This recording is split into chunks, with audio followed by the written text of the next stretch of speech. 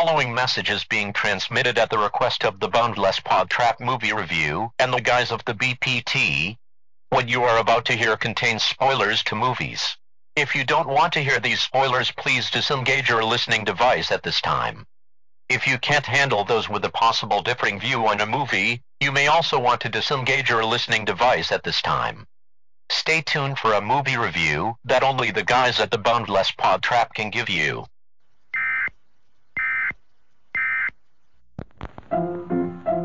Let's all go to the lobby. Let's all go to the lobby. Let's all go to the lobby to get ourselves a treat.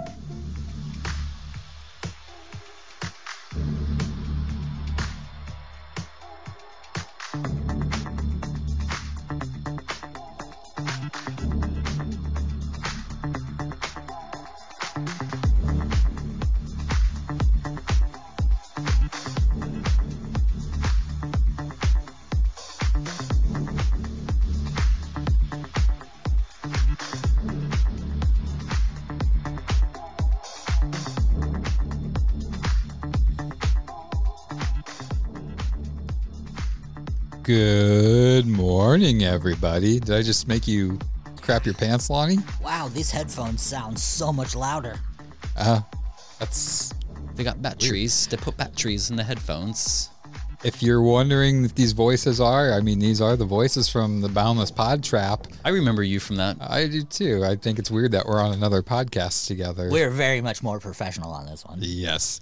This is the BPT movie review, our inaugural episode. Boys, how excited are we? Welcome. That music was a little groovy, don't you think? I can get into it. Slap it at bass, man. If you check out the last actual Podtrap podcast, the music on that one was so much better. Yeah, that was, wow. I'm still, a week later, and I'm still laughing at that one. No, this is our movie review. It's not going to be as long as our other podcast. This is going to be strictly talking about one movie, the whole episode. Unless it's like a short film, then we might do one or two. But we're going to try to keep it to just one thing, just to give you guys a little bit of a nugget before the next podcast. Yeah, so now you get to not only hear our voices once every 2 weeks, you're going to hear it once a week. Yeah. Now, this will... Aren't you lucky? Hey, we're going to make your britches wet with shit. What?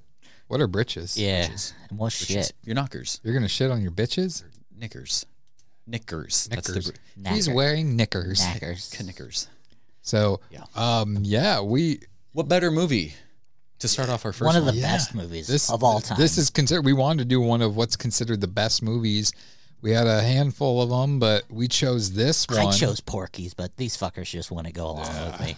This movie in itself was probably many people's number one favorite movie. Yeah. It's the 1994 movie, Quentin Tarantino's second feature that he wrote and directed, Pulp Fiction, starring John Travolta, Samuel L. Jackson, Bruce Willis, Uma Thurman. I mean, it's actually like an all-star cast. I mean, even Harvey Keitel. Yeah, Christopher Walken was even. I forgot that he was in it. Phil Lamar, I really loved his part too. Yeah, I mean, there's a lot of people. Which that's just one of the first things I want to like for Quentin Tarantino being somebody that didn't go to film school, who only had Reservoir Dogs before this. How did he get all these well-known actors and actresses to be in his movie? Well, you got to think he's been in the industry just because he wasn't really releasing movies.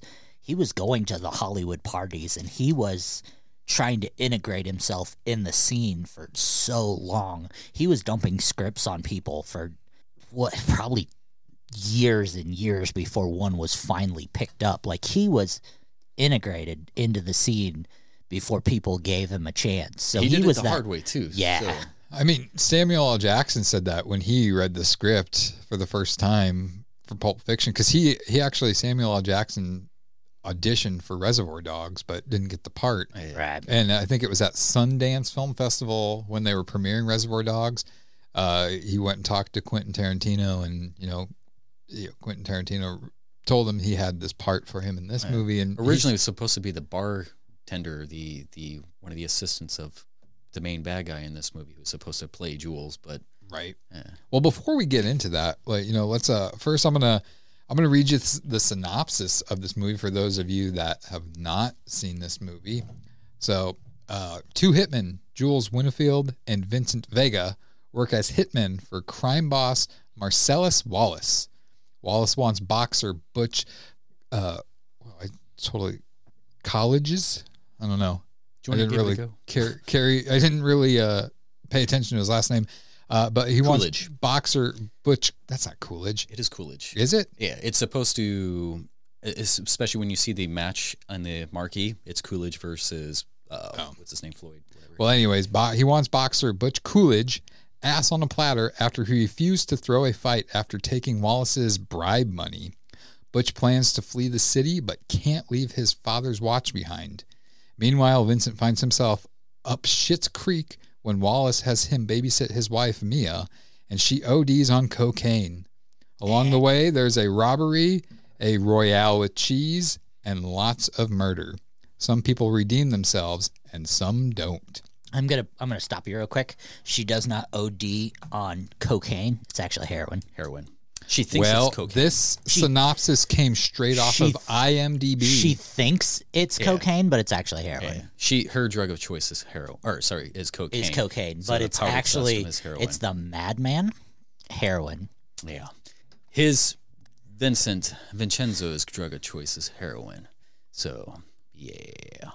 I was going to play the audio trailer for this, but there's so many fucking songs on it that we would have got flagged in like 2 seconds. Big time, yeah. So that's what you get. That's straight off of IMDb.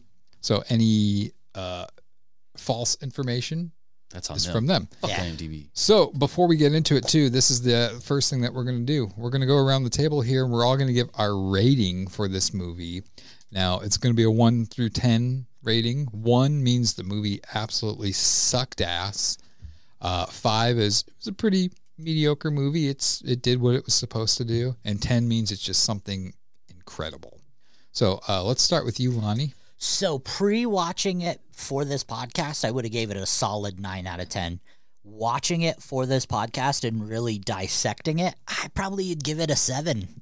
Justin? God damn, this movie was a pretty good milkshake. I gotta say God that. damn. No, Maybe not a $5 milkshake, but If that was your Samuel L. Jackson impression, you need to work on it. it wasn't. it was not. It was the Jules, or not Jules. It was the Vincent. It was Vegas, but it wasn't an. Anyways, it was a Vega line. But anyways, I would give this a 10. I have to. Really? Yeah. You're going off Because off it the bat is with a Strong. 10. Wow. For its time, for its efforts, for what they did with everything, like it kind of pretty much has everything. I think, like at least that suits me. It's got the dialogue is well written, the interactions, the gunplay, the angles, the very concise detail that I pulled apart in all this. Like I have to give it a 10 for what it was. Oh, wow. It holds up. I think so. You know, like I said, this is probably my favorite Quentin Tarantino movie. It's up there as a good movie. I'm not going to go quite as high as you did with it, but I'm around the same thing with mine. I'm giving it a 7.5 just because it's great. There are some moments in it where it's just like I feel like with a lot of Quentin Tarantino movies, the scene drags out a little too long and it could be a little bit shorter. But like I agree with you. It has everything in this movie. Some of those uncomfortable scenes, I think, are highly necessary. 2 scenes Well, in particular, absolutely, which yeah. we'll get into. Yeah. But this is an easy favorite. I keep this on the nightstand by the table on the kangaroo of my mind. Okay. Well, the first thing I want to talk about actually is something that you mentioned, Justin, the dialogue. Tarantino movies are very easy to pick out with the dialogue. To me, they're realistic. The conversation that the people are having is not like I feel like it's a camera was set up on a tripod and they're just 2 people talking like they really would. Right. And I would like to see the script to some of this. Yeah. How much of this is like, feel your character and then just go with it type of thing. Hit these points and It's almost like you have an A and a B, and it's like fill in the gap. It's like here's your start, here's your finish. You decide how you're going to get there. you can tell what a Quentin movie is. You can tell what a Kevin Smith movie is. Like The dialogues are them embodied. Yeah, especially like in the scene, and I'm sure we'll get into it, but the overdose scene, like the dialogue between the characters when they're looking for the medical book, and it seems like such a panicked, organic conversation where like if that's his script he wrote, like it was so like panicked, like that can't be an actual written down script because no one could write that down and no one could practice that. Like if you were given that script, like your responses, and then this is what you have to respond to. Like, that didn't feel like a natural, Right. Like, Well, even the mannerisms that people do when they're delivering their lines seem natural. Right. And I think what that is, you know, I watch a lot of videos like on YouTube of Tarantino giving advice.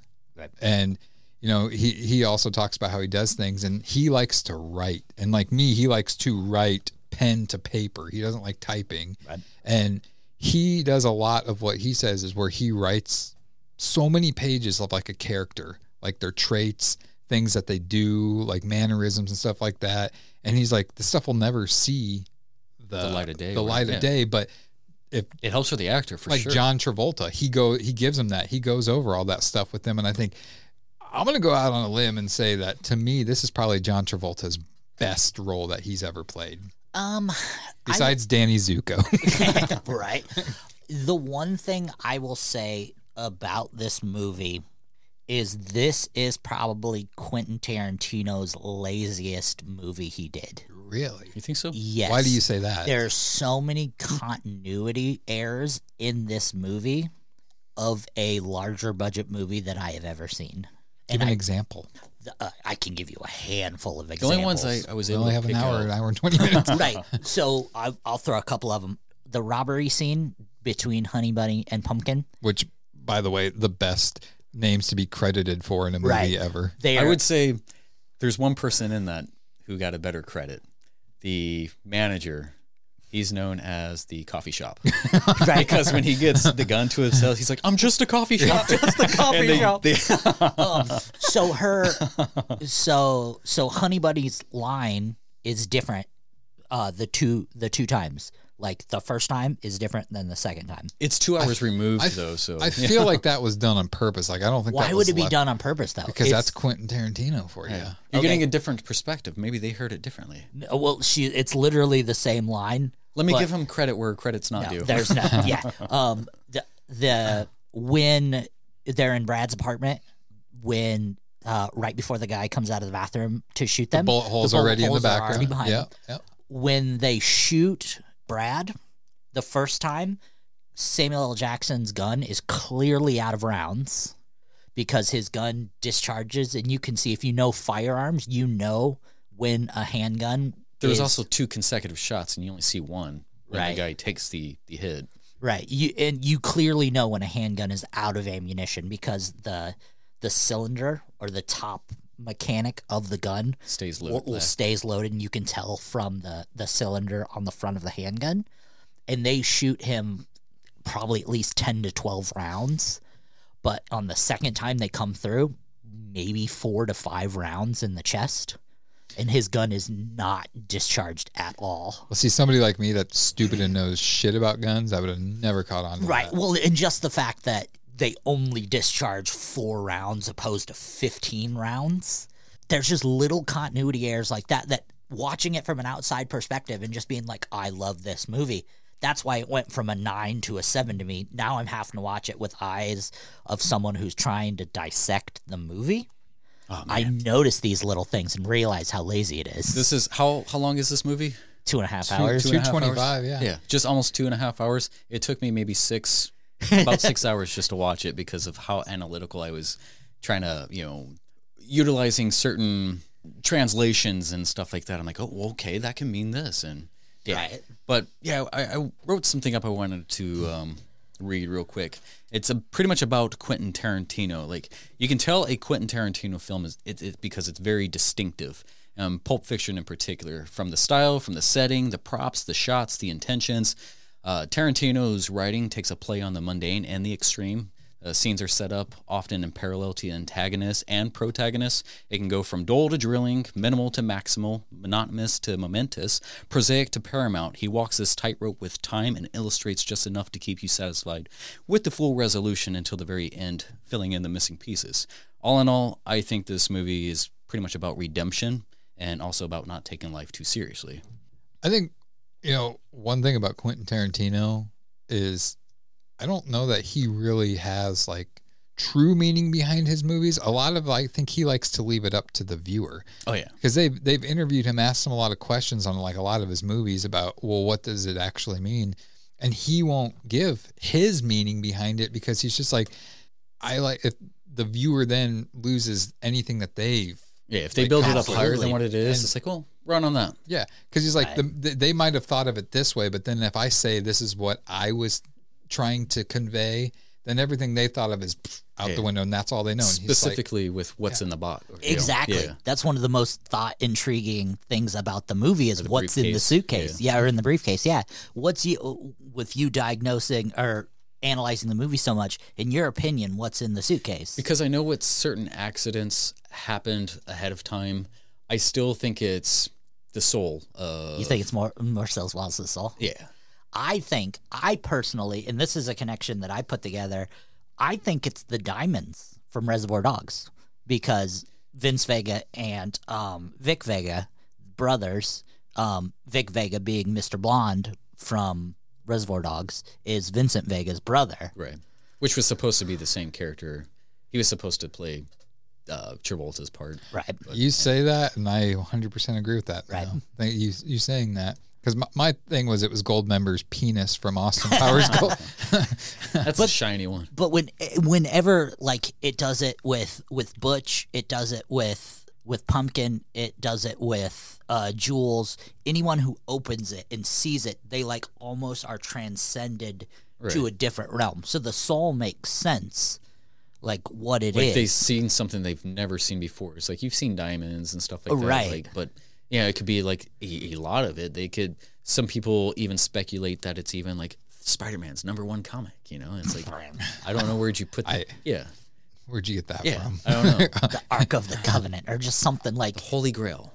Now we go back to like the conversation, the dialogue. One scene in particular, which we do have an audio clip of, is in the car between Vincent and Jules, about the Royale with cheese and stuff. Like that dialogue has nothing to do with anything in the movie. Right. But it's so captivating, and it's just, I don't know. That's kind of what I was going by. Like he's talking about like mundane stuff and then immediately into like extremity. absolutely. Yeah.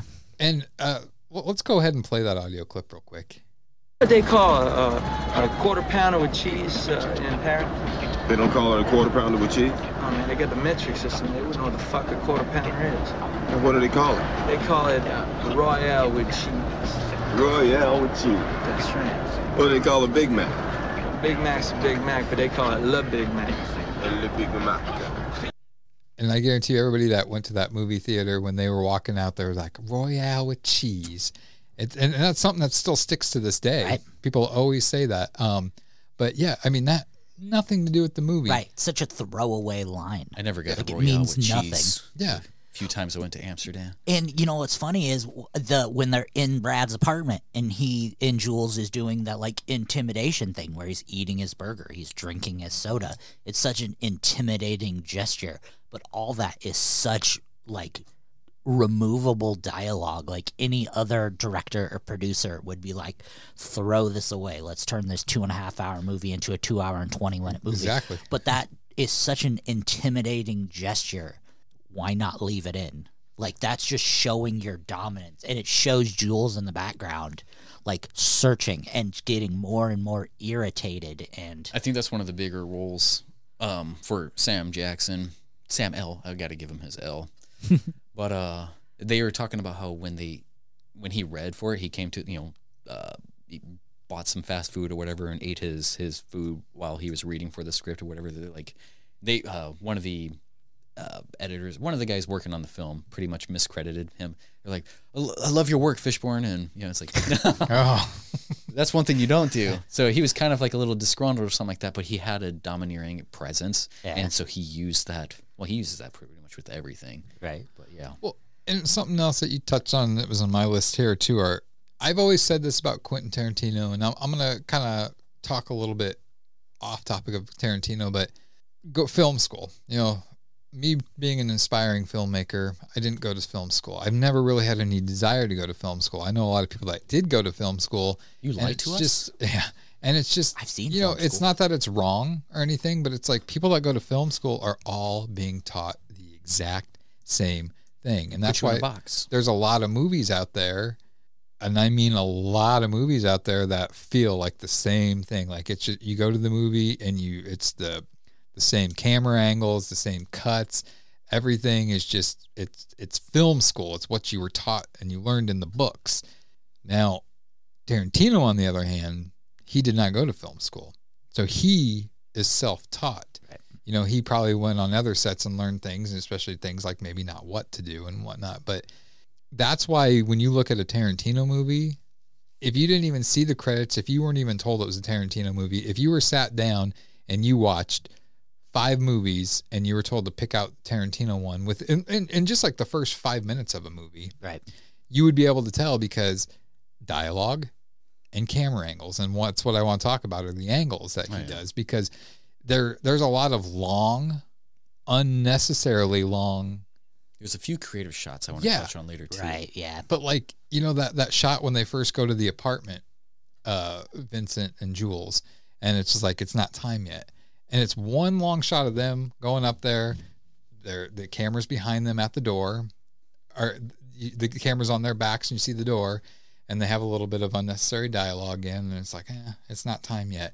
And then follows them down the hallway, and the camera doesn't move; it just pans, It waits. and they go into another part of the hallway and have this long conversation, and then they come back to the door, and it's just like that. With anybody else, would have been like probably like 12 different setups and different angles and stuff. And it's like, you know, some people can do it, some people can't do it. Tarantino, his angles are weird, but they're perfect. Right. And He's got that slap stick type, like a spaghetti western, like, you know, his film type of thing. And yeah, it works so well. Now, I feel like with a lot of his new pictures, like he's kind of lost some of that. I Like can agree. he started getting a little bit more Hollywood. Like his dialogue is still kind of there.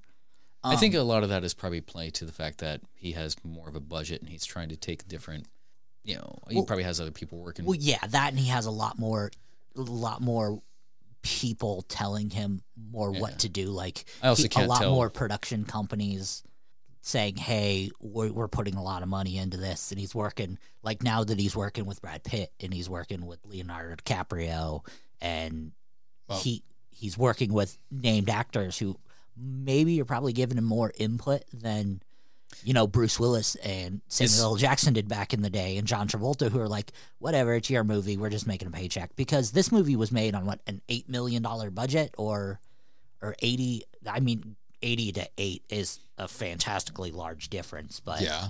I think it was here. I'll pull it up here. Well, while you're doing that, I will agree. I think his latest film, Once Upon a Time in Hollywood, I think that's his worst film. I haven't seen that. I don't seen like his last two. I think get on board. that one, I will. It's kind of contradicting with what I just said. $8 million budget. Well, but like it's contradicting to what I said. Once Upon a Time in Hollywood had a lot of long, unnecessary scenes. Like there was one scene between Leonardo DiCaprio's character and this little girl where they're on the set of a movie and they're going over dialogue, and it was like, to me, it felt like it was like an 8-minute long Right.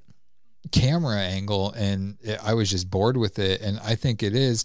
I think Tarantino has more people in his ears now, Right. and I don't want to necessarily say he's selling out, but No. I think he's probably kind of giving in a little bit more than he used to. Yeah, I don't know how much he operates the camera.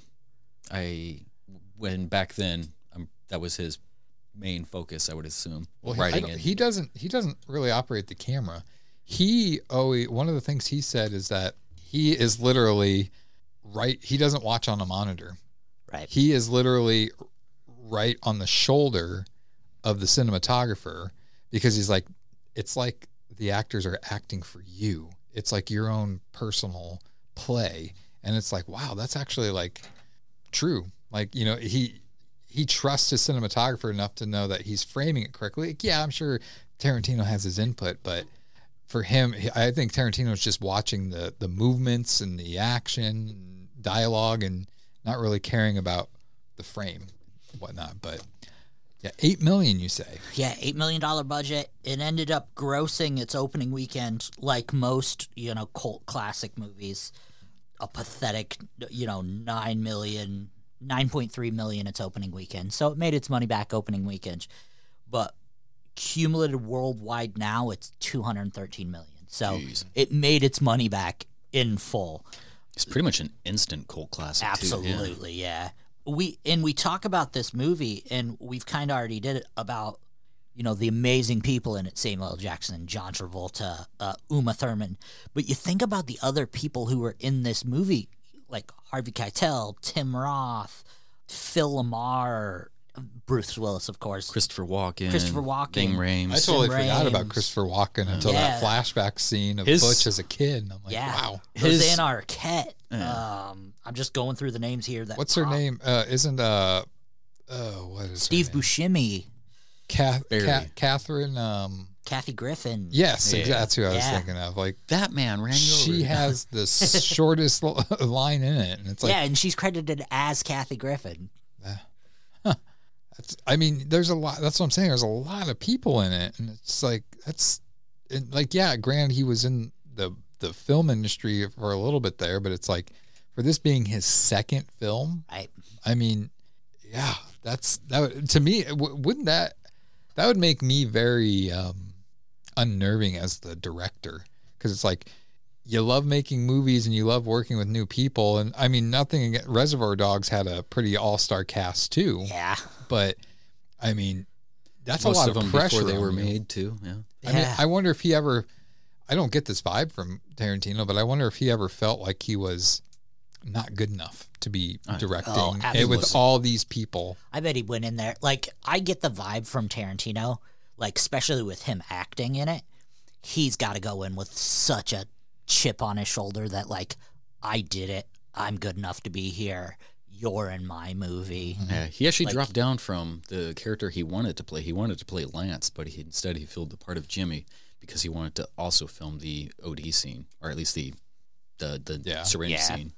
Well, one thing I do know is that Tarantino is open for people's input.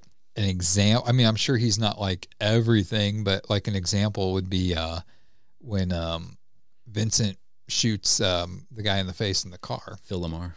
He was supposed to, I forget what the line was, but he's just like, went to Tarantino and he's like, I just say, oh man, I shot Vincent in the face. And Tarantino's like, sure, if you want to. And he's like, you know, in my mind, I knew that I was going to say it like, oh man, I just stepped on his toe type of thing. Like, he's like, I was going to add the humor. And I mean, and that's one of the things like that you kind of remember. And it was humorous. It's like he shoots him, blood everywhere. And he's like, oh man, I shot him in the face. I mean, that's what, well, Phil Lamar's was the one who kind of like pitched that too, because he was supposed to get shot in the stomach.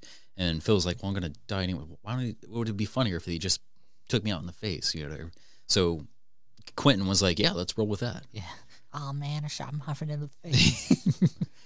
In that whole scene, like Jimmy's performance, like Quentin Tarantino's performance as Jimmy, and then Harvey Keitel's performance as the Wolf, like that whole segment was so on par. Oh, yeah. And like seeing Samuel L. Jackson as like you need to wise up and like know who you're dealing with, and then seeing Travolta's like kind of smarmy ass like teenager, like I don't respect anybody but yet still respecting them, like that I want to be rebellious but I still know who I'm dealing with kind of a thing.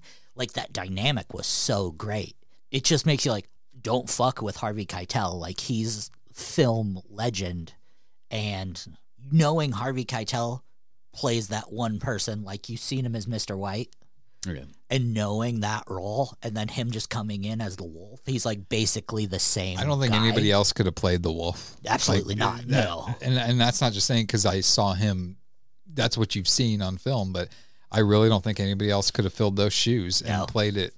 I think the movie was perfectly cast. Like, that's one thing about this movie. It was perfectly cast. Yeah.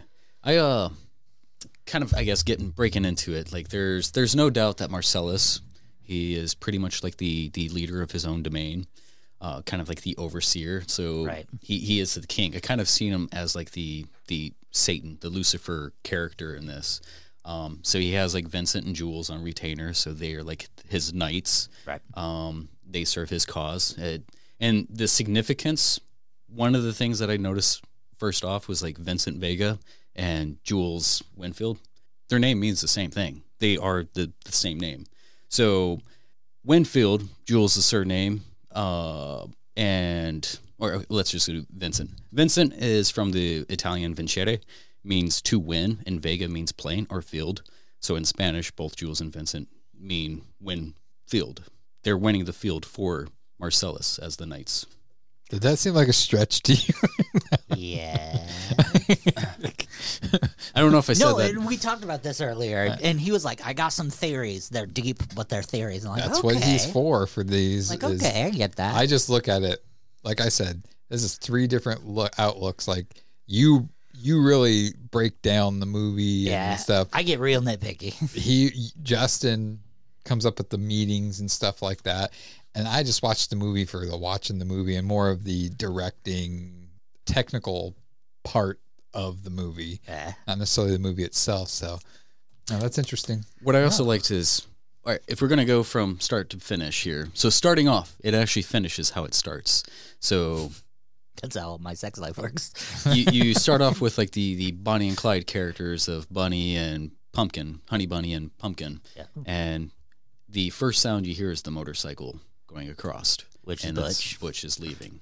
So I liked that full circle closing with that. Well, and that's the thing about this movie is it's all over the fucking place.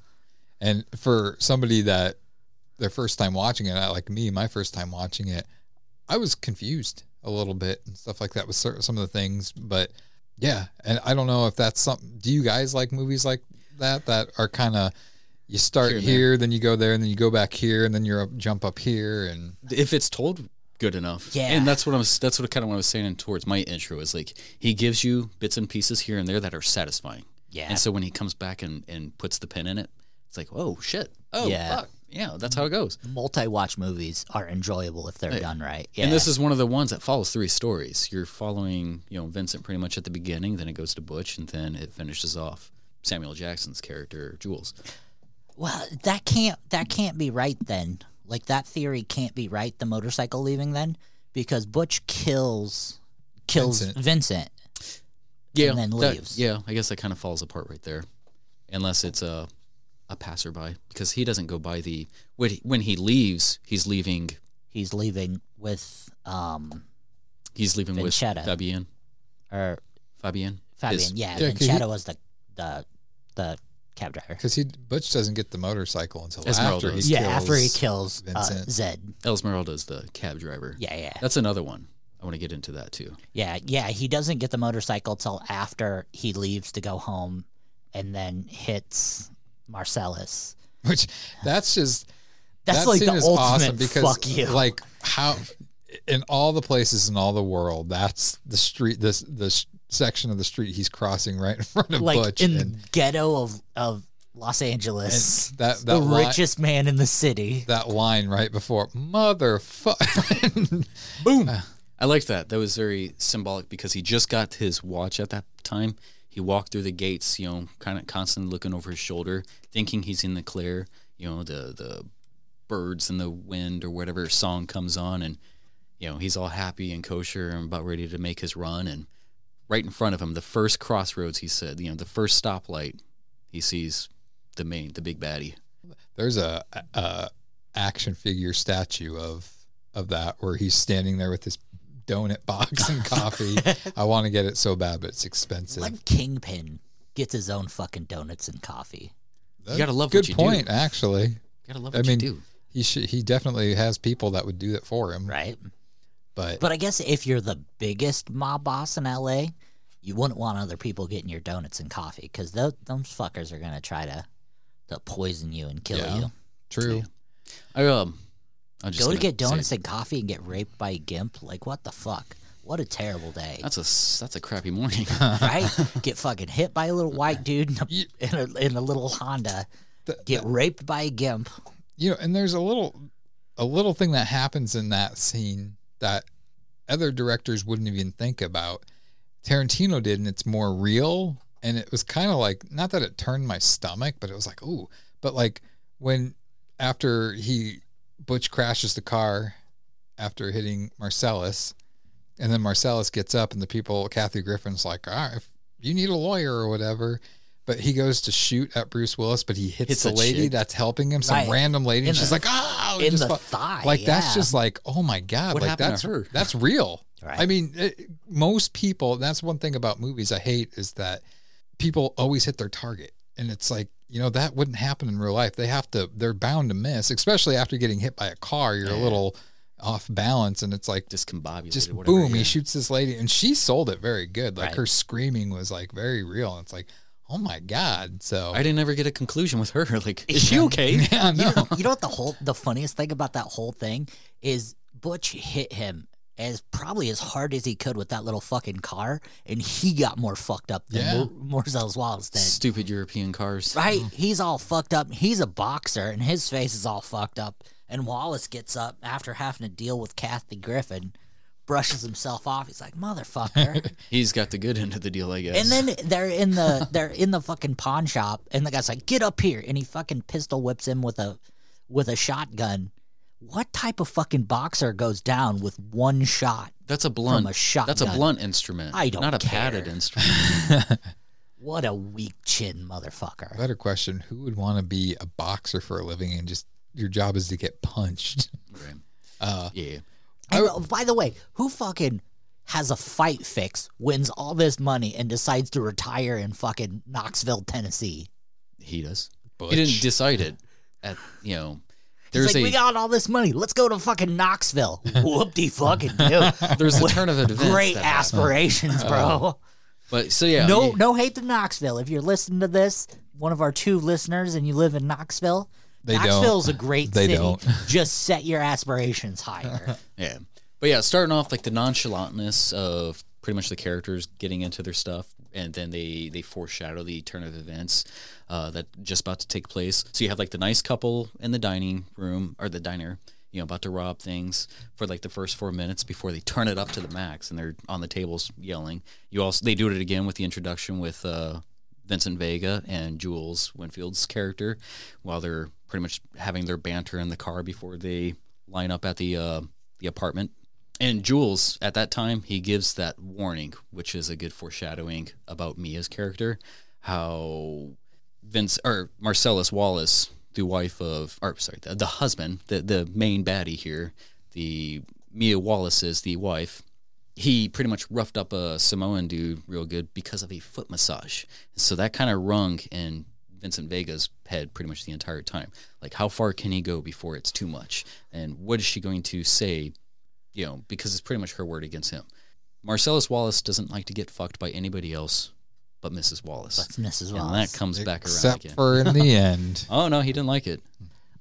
Speaking of Vince Vega and Mrs. Wallace, when they go to Jackrabbit Slim's to have their date and their meal, an interaction happens with Steve Buscemi and a $5 milkshake. And I will get your gentleman's opinion. Martin and Lewis or Amos and Andy? Yeah. Which one? I would have to go with. Oh man, that's a You racist have no question. idea what you want. That's a racist question. What about you? Vanilla, I have no idea what you're even asking. vanilla No? or chocolate? Vanilla or chocolate? Oh, That's I have what to go they're- with what- Martin That's Lewis. what they're implying with the Amos and Andy or Martin and Lewis. okay. That's the theme of it. Martin and Lewis, a couple of white guys. Amos and Andy, a couple of black guys.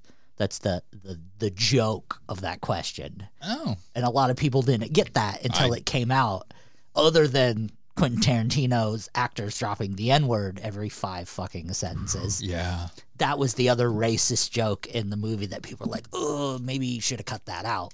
But yeah, Martin and Pushes Lewis, the envelope a little bit.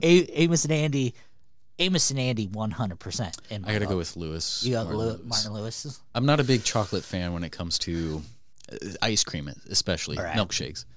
I would love to Strawberry. I would love to pay $5 for a milkshake at this fucking point in life. That's You will with your stimulus. Get that stimulus, sweet stimulus money. It's coming. Speaking of food, the Big Kahuna Burger, Yeah. that's pretty much mentioned in most. It's mentioned. Sorry, and From Dusk Till Dawn, it's in Reservoir Dogs. Yep. It's in this one, 4 Rooms, Death Proof, Yep. and I think there's one more, but I didn't get that one down. You know what else is mentioned in quite a few of his first movies is K. Billy's Sounds of the 70s. Really? Yeah, it's in quite a few of the first movies. See, I just need to start watching all of his movies from start to end again. It's been a You just while. really you can't watch them to watch them. You got to watch them and be like bird dogging them because Yeah. they're very hidden in a lot of places. It's like the Starbucks cup in I almost called it Pit Fighter Fight Club. So I'm going to ask you guys this question. No, Okay. Okay. Do you guys think not if I don't have to. Quentin Tarantino has a foot fetish? I want to say he toys with the idea. I don't know if he himself has one. It does come up a lot Because the giving her a foot massage, from Dusk Till Dawn. Her there- putting her foot in Oh, her yeah. mouth. the part I'm talking just Pulp Fiction. There's when Mia and them are dancing and stuff like that. She takes her shoes off. There's a time at her place when Vincent goes to pick her up, where there's tight shots of her feet, and then the one that was it's like a quick one is the cab. When Butch gets in the cab, the female cab driver is barefoot, Oh, yeah, stepping she's on the watching. gas. And And I think I don't think she has her feet up when she's waiting for him in the toll booth. Is it just a cigarette? I forget. No. but there have been people that say he's got a foot fetish, and I'm thinking that he does. I think for this movie, he's still trying to ingrain the danger of the foot massage. What happened with the Samoan dude? Oh, just Antoine. trying to bring it back, like trying to put that image in your head. Was it I get Antoine that. Walker Moore or something like that? But that doesn't explain the cab driver. Well, it's just maybe it's just an image to like keep reminding you. It of shows that. you- like you're seeing a foot and you're remembering. You're stepping about on the foot. speed. Things are moving. But why would she be? progressing. Why you're not supposed to drive barefoot? She's a female. comfortable. Okay. You've been in that thing. You ever get in a cab driver and it just has that stank to it? Yeah, that's called. Close the That's- door. You're letting that's- all the stank out. Wow. So, anyways, That's all. I only said it because it was true. my That happened. one of my biggest factors, which putting Marcellus Wallace as the Satan figure and also putting the soul in the briefcase, is because the first introduction to Marcellus Wallace, it's his voice talking to Butch, but you see the back of his head, the Band-Aid, and it's common legend that you remove somebody's soul from the back of their head, and the combination on the briefcase is 666. So that's where I was going with that. I would have never in a million years thought of something like that. You come up with these on your own, or do you have help from the internets? You feel that sting? That's pride leaving your body. Yeah, and pride is a deadly sin. So, and he's one who's kind of going against the grain. Fuck pride. That in that scene when he's talking to Butch, that is one of the more impressive angles. Not really impressive, but impressive for the telling of the story. When Butch goes to the bar, he asks with for him and the jewel. Or he asks him for and a the- pack of Reds. So that also kind of goes into like the drug of choice type of thing. So Butch's drug of choice is just cigarettes, straight and narrow. So and that's what he's trying to do. He's trying to clean up and walk the straight and narrow. So he has like a little back and forth with Vincent Vega. Vincent Vega pretty much calls him a palooka, and which means like one who kind of throws the match, somebody who's going to take the fall type of thing. He kind of knows, Marcellus Wallace probably does this with a lot of boxers. he calls him punchy. He's a betting man. So he already knows he's a boxer. He's a popular guy. He's been on marquees and stuff. But he just had the lecture of, that pride that you're going to feel type of thing. He just called him like, you're my man, you're my main man, type of thing. And he goes to the bar, and then he calls Vincent Vega over, and he gives Vincent Vega 2 hugs. And it does this little thing, the camera angle, where it kind of follows. It does pretty much a spin, and that's the turn of events that Butch is about to take. He pretty much made his decision right there that shit is probably not going to go as planned. He just saw like he is not his main man type of thing. And yeah, I thought that turn, that twist of the camera angle following his kind of head moving around, like, what the hell is this? I thought that was very creative. Wow. See, That one might be a stretch. I think that one is a little bit more closely related because it says a lot. I kind of agree with Justin. I definitely kind of, that makes a little sense. Well, his explanation why he throws the fight is because word got out that It was there his was first a fix-in. It was his first consideration, I would say. Right. Kind of like the setting up before things start falling down. It's like, wait a second. He's reconsidering. Yeah, his explanation of why he threw the fight was there was the fix-in, and word got out, so the betting on him went through the roof. Right. So he bet on himself to... Right before that, when that thing turns around, he gives, the bartender gives him his cigarettes. Right. And he ordered a pack of red apples. And in biblical knowledge, apple means knowledge. The forbidden fruit, yeah. You know, once you eat the forbidden fruit, you have that knowledge. And he was obtaining that as he did that spin around. Man, I don't know how you can watch. I could not watch movies like you. Like if I looked for all these meanings, man. I mean, it's great hearing it from you. Like I enjoy it, but like me myself, I could not. Right. I could not like oh, that means this, that means that. That's what this means. But yeah, like hearing you explain, I mean, that makes complete sense to me, and it seems like something that Tarantino would have taken into consideration writing. Right. Oh, that's what I say. Like the focus of detail, especially like with the names and stuff. Vincent Vega, and I'll just go straight into the other one here. So, Winston Wolf. Winston means Victory Town, and Victory Town Wolf. Esmeralda Villalobos. Lobo means wolf. Villa means village or town. So she is also the town wolf, the one who pretty much comes. She is the female fix-it, and he is the male fix-it on both extremes. She is for Butch, and he is for Marcellus and crew. Yeah. Oh, cool. Go ahead, Lonnie. Do you have anything to add to that? I don't have nothing to add to that. The only one I had is I did so for Christopher Walken, nothing compared to what you're saying at all. But the Christopher Walken scene where that's one of my favorite scenes. Where he's given the line to Butch, it has a lot to do with Christopher Walken's dialect and that famous Christopher Walken style of speaking. Did you know that's not on purpose, his dialect? English is not his first language. He's actually Welsh. He is a Scottish immigrant. So couldn't tell. So like that's how he learned to speak English. That's just the way, like, he has to speak the language. It's how he processed the English language. So that's how Christopher Walken speaks English. He has no other way of speaking English. So when he's doing the Christopher Walken voice, he can try to do it like this. That's how he speaks. It's not him doing like trying to be noticed. That's just his voice. He gave me this watch, and I put it. He put it up his asshole. In his ass. I think that was probably one of the honorable gold watch scene. Probably it held deep for me all the way up to the end, deep in my ass. That part of the movie made me hate Little Butch so much when he just fucking grabbed the watch, like no remorse, no thank you at all, just like. Well, he just heard that it was put in 2 people's asses, maybe 3. Because his grandfather or whatever might have had. I have this piece of paper that shows where the anus is. You do. It's framed. You didn't have to frame it. See BPT episode 18 for info. Boundless Pod Trap episode 18. So if there is a Satan character in this, me and Marcellus Wallace, my idea of the Jesus character would be Lance. Because he has the sandals, he has the robe, he has the long hair, and so he's the drug dealer. He's giving people. He starts off, one of his introductions is giving the people the 3 drugs there. So he has the Panda, which was from Mexico. He has the Bava, and then he also has Choco from the Germany, the Harz Mountains. Panda from Mexico. Panda is pretty much black or white. It's the good and the bad. Bava actually means God in Sri Lanka. And Choco from Germany, those are pretty much the Harz Mountains are the fairy tale places. So Lance is pretty much the Jesus figure. As mentioned before, he's got the divine, he's got the dark and the light, and he has the fairy tales. So later he also helps bring someone back to life.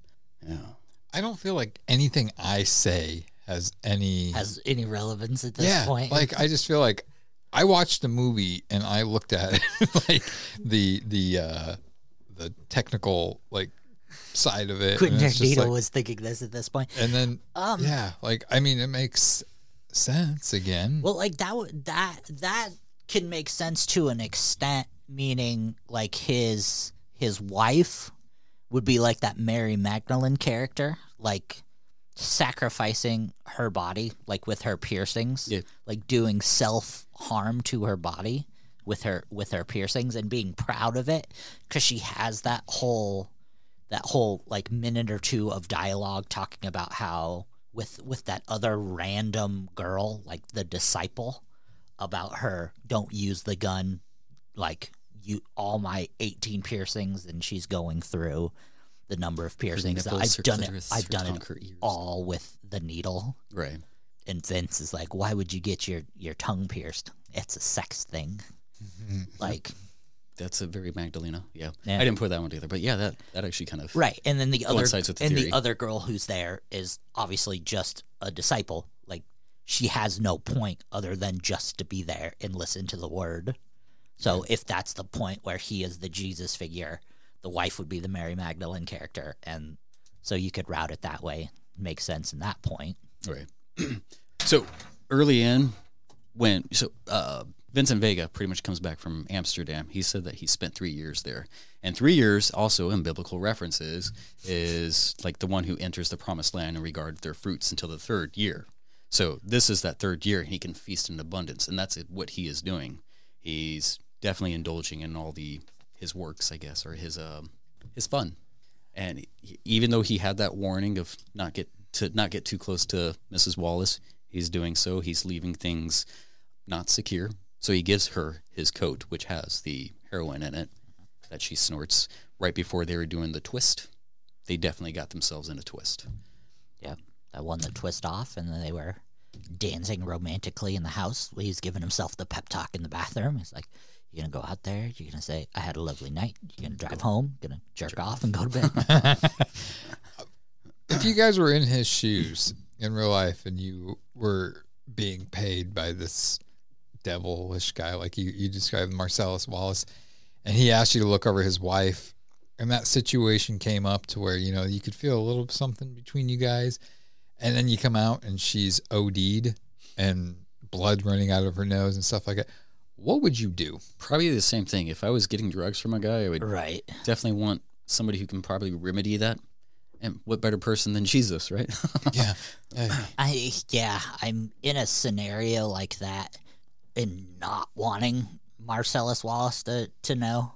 I mean, I'm sure they have a doctor on retainer somewhere. So it could have been just as easy as like, hey, fix this. And it would have been a lot cleaner and a lot easier. But not wanting him to know, which probably saves your ass as well. I mean, that's just the thing with Tarantino's style and writing. Like, he puts you, the viewer, in the shoes of some of the characters, and it's uncomfortable. Like, right. I mean, the whole thing of him, I think it's hilarious, that shot again when the drug dealer's like, don't come to my fucking house. And then he opens the front door and you just see the car go across his lawn. That was another one of those long, uncomfortable takes too, where it just like the camera was on the dot, and it's just that long, uncomfortable, like waiting for the stab to happen. But it's just like every second that ticks by is another like now, or how about now, or now. Like, when is this going to countdown happen? type of thing. And the cool thing with that scene too is they filmed that in reverse, the stabbing part of it. Oh, so because it was actually pulling up. Yeah. Because the intense of going to her chest type of thing, I thought that was pretty smooth. That looked good. Yeah, I don't remember how many cuts it had. You might be able to, but like the dialogue, the picking back and forth and stuff like, where's the black book and why don't you keep it in the whatever? Like, right. Let me bring it back a bit. So you got Lance. Lance is another name for Spear, and he's pretty much like the messenger, kind of like the Jesus figure. So he was given Vincent the 3 options to choose, either positive, neutral, or negative. And Choco is the chocolate, which is what he chose. It's the dark. And Lance said that one of them would cost the more, which is the one that he picked. So he ended up choosing the dark fantasies. So like in desperate situations, Vega chose Lance, this Jesus guy, kind of relative to real life. But so Lance was freaking out trying to find his book, which has the instructions for Mia's life. But in the end, they pretty much took it on faith. So as you saw, he was like, "Where's my black book? Where's my black book?" And, that whole scene of brilliant fucktardery, all of that is so believable. So organic, the severity of Travolta's character, the rushing around, like you're pretty much you're using the camera as an obstacle to showcase your severity. Right. And that's where we were talking about the script earlier. Like, how can you act that? Like, where there's a lot of that, like, dialogue, where it's like, how do you get a script where it's like, that's the dialogue in it? Like, that's how I have to think. It's like, here's point A, here's point B, put it together. Right. But like, kind of like, it's gold. Germany was mentioning like the filler of character, what do you call it? Building, I guess, that Tarantino had. I mean, like, that definitely helps so you can know the character, know what they're going to do in that part. And like, most times as the actor, it's pretty much left up to you to, know the lines and know like parameters around where you may or may not go, type of thing. So, I mean, like, you will have questions, but like, it seems like everything was just so fleshed out. Right. So. And that's one thing I didn't get to find too many things of it, but like, I like watching. And for this, I'm going to try to find more behind the scenes making of stuff. Like 1994, it was still, they had people doing like behind the scenes making of things, but everything I find about Pulp Fiction is really quick things, and it doesn't leave the camera set for too long to like see like Tarantino back action and showing them filming something, then yelling cut and whatnot. I would like to know with Tarantino, like, I'm assuming he's one of those directors where he lets the actors just go from the start of the scene to the end of the scene when the camera's there, and just, even if they mess up, he lets them keep going, because odds are he might actually use some of the stuff that they mess up. Like, I think he's one of those ones where he's not going to be nitpicking, like, I didn't like that cut, let's start over again. I think he'll let it go through. But I would like to know, like, how long it takes him to film a scene. Like, he seems like he's a perfectionist, that he's not going to settle for anything less. And so it's like, I wonder, I know when you're at that stage and you have like a production company giving you money, time is money. Like, you can't take your time with things. But right. I wonder if he's one of those people where it's like, if it takes all day to get this one shot, damn it, we're going to be here all day to do it. All right. Yeah. That OD scene is extremely like fast paced, like fumbling. I think that's probably whatever. I bet you that was the hardest scene to film. I think so too, and that's one of the ones that he kind of pinpointed on because of mainly because he wanted to shoot that. He needed that one to be perfect. The right after that, he doesn't do many close-ups unless it's strongly intended. And right after the OD scene, when Vincent Vega walks her back to her crib, her house, her cradle. It's cradle because it rocks. Yeah. Stop it. I was on board with you this whole episode until you said that. No, she said something along the lines of, because he was trying to get, kosher before he left. Like, are we cool here? Like, I'm in trouble. Yeah. How bad am I in trouble? But he left. She's like, I can keep a secret if you can, type of thing. And she tells Vincent that, and Vincent asks to shake on it. But before, she said the only thing Antoine Rocamora touched was her hand when he shook her hand at the wedding. So I don't know, or it's not strongly told, I guess, if was she keeping a secret with Rocamora, with Antoine, the Samoan dude, before he was thrown out the window into the glass garden little thing, or if shit didn't happen the way it did, if Butch didn't take out Vincent Vega, would Marcellus be throwing him off a roof? Well, there's the next interaction that Vincent has with Mia is when Vincent's making his beeline from the boxing match down to where Marcellus Wallace is at the arena, and he opens the door, and she's right there by the door, and he does a quick, "You okay?" Right. And she's like, she says something like along the lines I forgot to thank you for dinner. Yeah. Just like that quick, like, Yep, drop it kind of a thing. For being husband and wife, they didn't say one word to each other. I think they do on the balcony when she's like got the swimmer's cap on. Yeah. That's not her. Yeah, Yeah, it that's is. her. Is it really? Yeah. That did not look like her. Right? With that swimmer's cap on. Sunglasses and the, yep. I just fucking punched my mouth. Ate the mic. I'm gonna ask you this, Justin, because you're the one that's looking for meanings and stuff when we do these reviews. In your opinion, what do you think the most important scene is in Pulp Fiction? The most important, as far as setting up the story or telling the story, I would have to say the OD. No, not just. I can't pick just one. I think the last closing one with Samuel L. Jackson at the diner before Vincent Vega comes back from the bathroom. I think that is a very important thing because it, like I said early on, like I think this movie is about redemption, and most of all the characters have like their own redemption before their demise or so, or seeing off. So either the OD scene or the closing diner scene. Yeah. Not the OD scene, the syringe scene or the closing diner scene. What do you think? We don't really see, but where do you think Jules is at today? Where do you think he went on? We know Vincent's fate, unfortunately. What do you think, Jules? Towards the end, he kind of made mention of acting like, Kwai Chang Kang from Kung Fu. And you can, I think he just said Kane. But you can also refer that back to biblical Cain, where he said he wanted to pretty much just be a drifter and walk the earth. And he actually shows up in Kill Bill as kind of like the pianist drifter. So I think that might have been the places that God set him. But I think that using that biblical reference where God marked Cain, he darkened his skin or marked him, and being a black man, I guess. I mean, you can kind of use that reference. But yeah, I think he would have cleaned up his act type of thing. Think he married, kids? I don't know about kids. I think he would have probably stayed on like a godful path, whatever. And where he ended up in Kill Bill was in a church, playing the piano. Also, if you noticed with Jules Winfield, his drug of choice, which we see was caffeine, at the diner he only drank coffee, so he was awakened. Lonnie, I'm going to throw this question at you. Okay.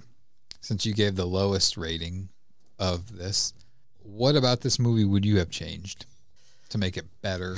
Not necessarily better, to make it different or... and the reason the movie got such a low score to me was, I think, those continuity issues. I think you fix those issues, you fix the score for me. So you think the story is perfect? I think the story is perfect, yeah. I think the movie is fantastic. I think, like I said, I'd probably have to say third now, since I rewatched it again, and I remember how much I absolutely love Reservoir Dogs.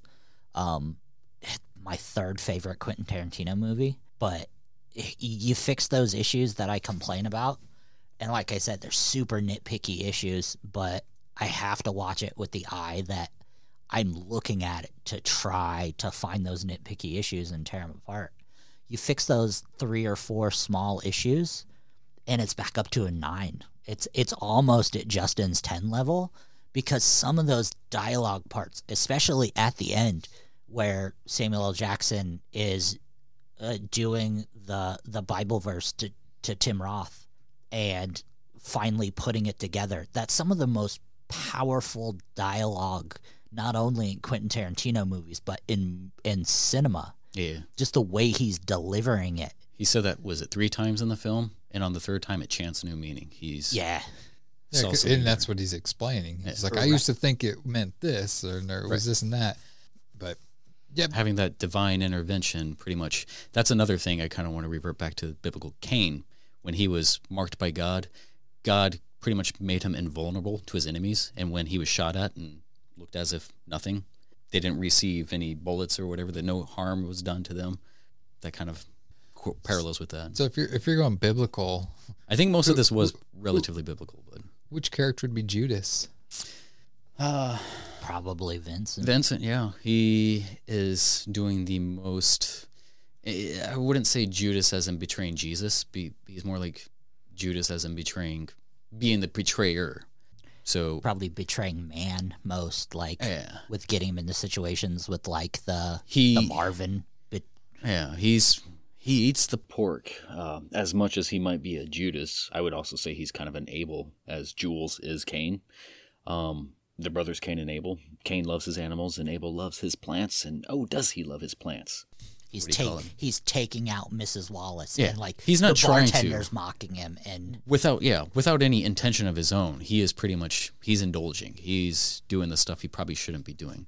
And if you notice that only bad shit happens when he goes to the bathroom. Yeah, I was going to mention how many times did it's like because he on heroin the toilet in that movie. Heroin is one of those drugs that backs you up, and that's his drug of choice. That's his vice. That's pretty much his downfall. Right. His indulgence is pretty much he's that. the only drug addict in the movie. Yeah, not only. I would say he's Mia the only Wallace. he's the only one with an obvious drug problem. Yeah. And we only know that he's, because you said backs you up. We only know that he actually went Finished. once because flushing the toilet is what fucking ended his life. Yeah. It's like when he's at the restaurant diner, he goes to the bathroom, comes out, and seeing the place is getting robbed. When he's in Butch's apartment, he goes to the bathroom, comes back, and Boom. Butch got his fun gun. I shouldn't say it like that. And Butch has his love gun out. So one of the final thing that we would do here is the question that I asked Lonnie. There was a few more things I kind of wanted to talk on. We got 10 minutes, bub. Well, so Fabienne is pretty much the love interest of Butch, and Fabienne pretty much means bean grower. She has all like these little cute food names like lemon pie, jelly bean, and that's pretty much Butch's indulgence is her. She doesn't listen very well. And she wants to be fat. Not so much. Yeah, she wants a pot belly. She wants a pot. And he is pretty much fed by her, literally, orally. Like he yeah. We kiss So it. she is pretty much the You metaphor first. of growth, I would say, and the purity and cleanliness, because she has that habit of brushing her teeth and stuff. That motion you My just made name was is- not brushing teeth. My name is Babby. But yeah, another thing I kind of wanted to revert back to is the Esmeralda Villalobos. The way that she got this film was because of a 30-minute short film called Curdled, I believe it was. Yeah, Curdled, where she was assuming this, or I think she was pretty much reprising her role in this as the taxi driver. And there she was pretty much a fix-it, Mrs. Fix-It. Like she had this fascination of like death scenes. So she would be called to come and clean up this place. And she's like, oh my God, like whatever. Quentin Tarantino did in 96 fund the feature-length movie, and she reprised her role there. You would see at the end where Winston Wolfe comes in, and his license plate says 3AM581, and you can use those, like the 3 as an E, the 5 as an S, and the 8 as like 2 O's, and it's kind of like an anagram of EABMSOOL, which could also be Esma Lobo, so that's where you get the Lobo as in wolf. Yeah. Wow. All right. Yeah, no, Mr. Wolf, her, and Christopher Walken, I think were amazing side characters that were highly necessary. But I think everybody was necessary in Yeah, it this was movie. a great movie. One thing I will say before we start wrapping it up here is, you guys play Grand Theft Auto much? Never played it. yeah, I loved it. Do back in the you day. not think that camera angle of Butch running up, sneaking up to his apartment to get the watch looked like It did. the character Like, in Grand Theft Auto Yeah. when you're playing the character and how he moves and stuff looks dead on. But this is way before Grand Theft Auto, so I wonder if Grand Theft Auto took the idea. took that idea Cut off. because it looked like a video game. But no, so the last segment that we would normally do here. Well, I'm gonna interrupt. Son you. of a fuck, guys! We have We have 7 Less than minutes. 15 minutes. Mine's easy. I know we're talking about Pulp Fiction, but I'm gonna extend this to all Quentin Tarantino movies real quick. So, what is your guys' favorite line from a Quentin Tarantino movie of all time? Like favorite Quentin Tarantino line Motherfucker. Fuck was used 265 times in this movie. in this movie? Mine is from the movie Four Rooms, and I don't know why, but every time I hear this line, I almost piss myself laughing. It's So it's from 4 rooms. The 2 little kids are destroying the room. They find the dead hooker in the room. It's covered in heroin needles. The one little kid has stabbed Tim Roth in the leg. The curtains are burning. Antonio Banderas has his drunk wife over his arm. He kicks the door open, and he looks and sees all the kids, and everything's burning. And his line is he looks at them all as everything's in shanters, and he goes, "Did they misbehave?" And just something about that fucking line tickles me pink every time. Well, real quick, we actually have an audio clip of one of my favorite lines. It's actually Quentin Tarantino in Pulp Fiction when he's talking about the coffee. I know the coffee's good. I fucking buy the coffee. It's not relevant, but it's just play it. Shit. Me and Vincent would have been satisfied with some freeze-dried Taster's Choice, right? And he springs this serious gourmet shit on us. What flavor is this? Knock it off, Julie. What? I don't need you to tell me how fucking good my coffee is, okay? I'm the one who buys it. I know how good it is. When Bonnie goes shopping, she buys shit. I buy the gourmet expensive stuff because when I drink it, I want to taste it. But you know what's on my mind right now? It ain't the coffee in my kitchen. It's the dead in my garage. Like, if you he said the dead car in his garage. If you want to know Quentin Tarantino and you took this way out of context, that sounds like the gayest dude I've ever met in my life. Yeah. One thing I really liked about the symbology and stuff like this in this movie is you can say symbolism, like it is a word. Symbolism, the symbology. So at the very end, Symbolize. Butch steals Ed's chopper. Yep. It says Grace on it. So he is slipping by on the seat of Grace before he closes out. Zed's dead. Zed's dead. Zed's dead. Did you guys see the 1970s throwbacks when he was doing his weapon of choice type of thing? The hammer, the You baseball guys- bat. the baseball bat from The Walking chainsaw. Tall, Chainsaw Massacre. He grabs the sword from the Yakuza, which I think that Yakuza sword was supposed to be one of the ones that was supposed to be pawned by Bud back in Kill Bill, but the actual sword was in Bud's suitcase, so I'm assuming he might have pawned a sword at one point. Yeah. This fucking guy. I know. What would you change?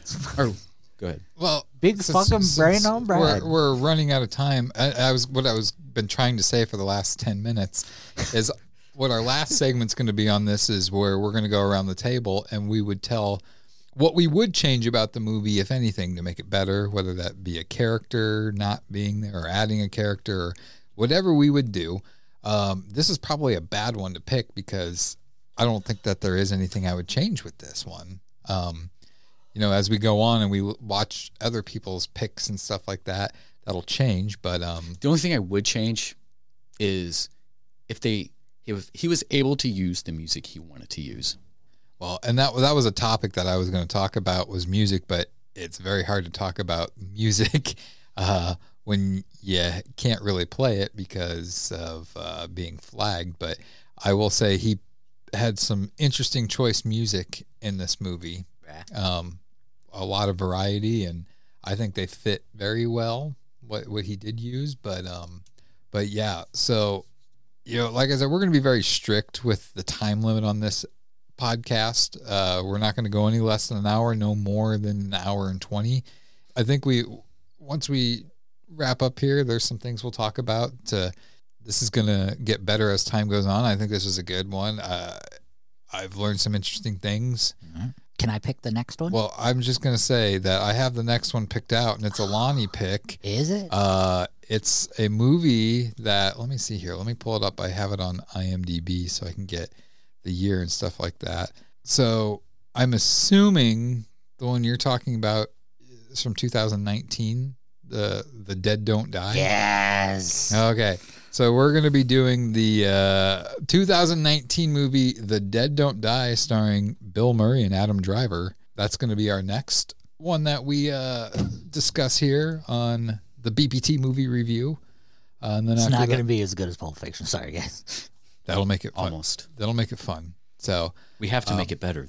We do. It's fantastic. We do. So is that the one you were going to say? I was going to either say that or Stand By Me. Well, we'll do The Dead Don't Die. I think that'll be interesting because I have not seen that one. So I kind of want to watch one that I haven't seen. So, and then after that, we'll go back to me, and then we'll go back to you, then you'll go back to me. And, sorry, Dustin. And then some Asian movie we'll have to sneak in. Oh. So, No, I'm actually looking forward to watching different. This will be a way to broaden the whole movie experience. You said broad.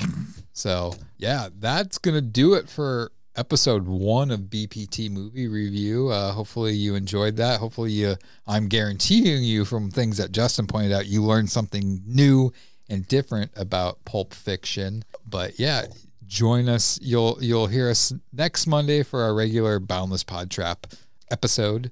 And then after that, we wanted to scare you there. And then after that, every other week, we will do the BPT movie review. So yeah, for Lonnie, Justin, I'm Jeremy. This is the BPT movie review. And take it away, Jim Carrey. Oh, and in case I don't see you, good afternoon, good evening, and good night.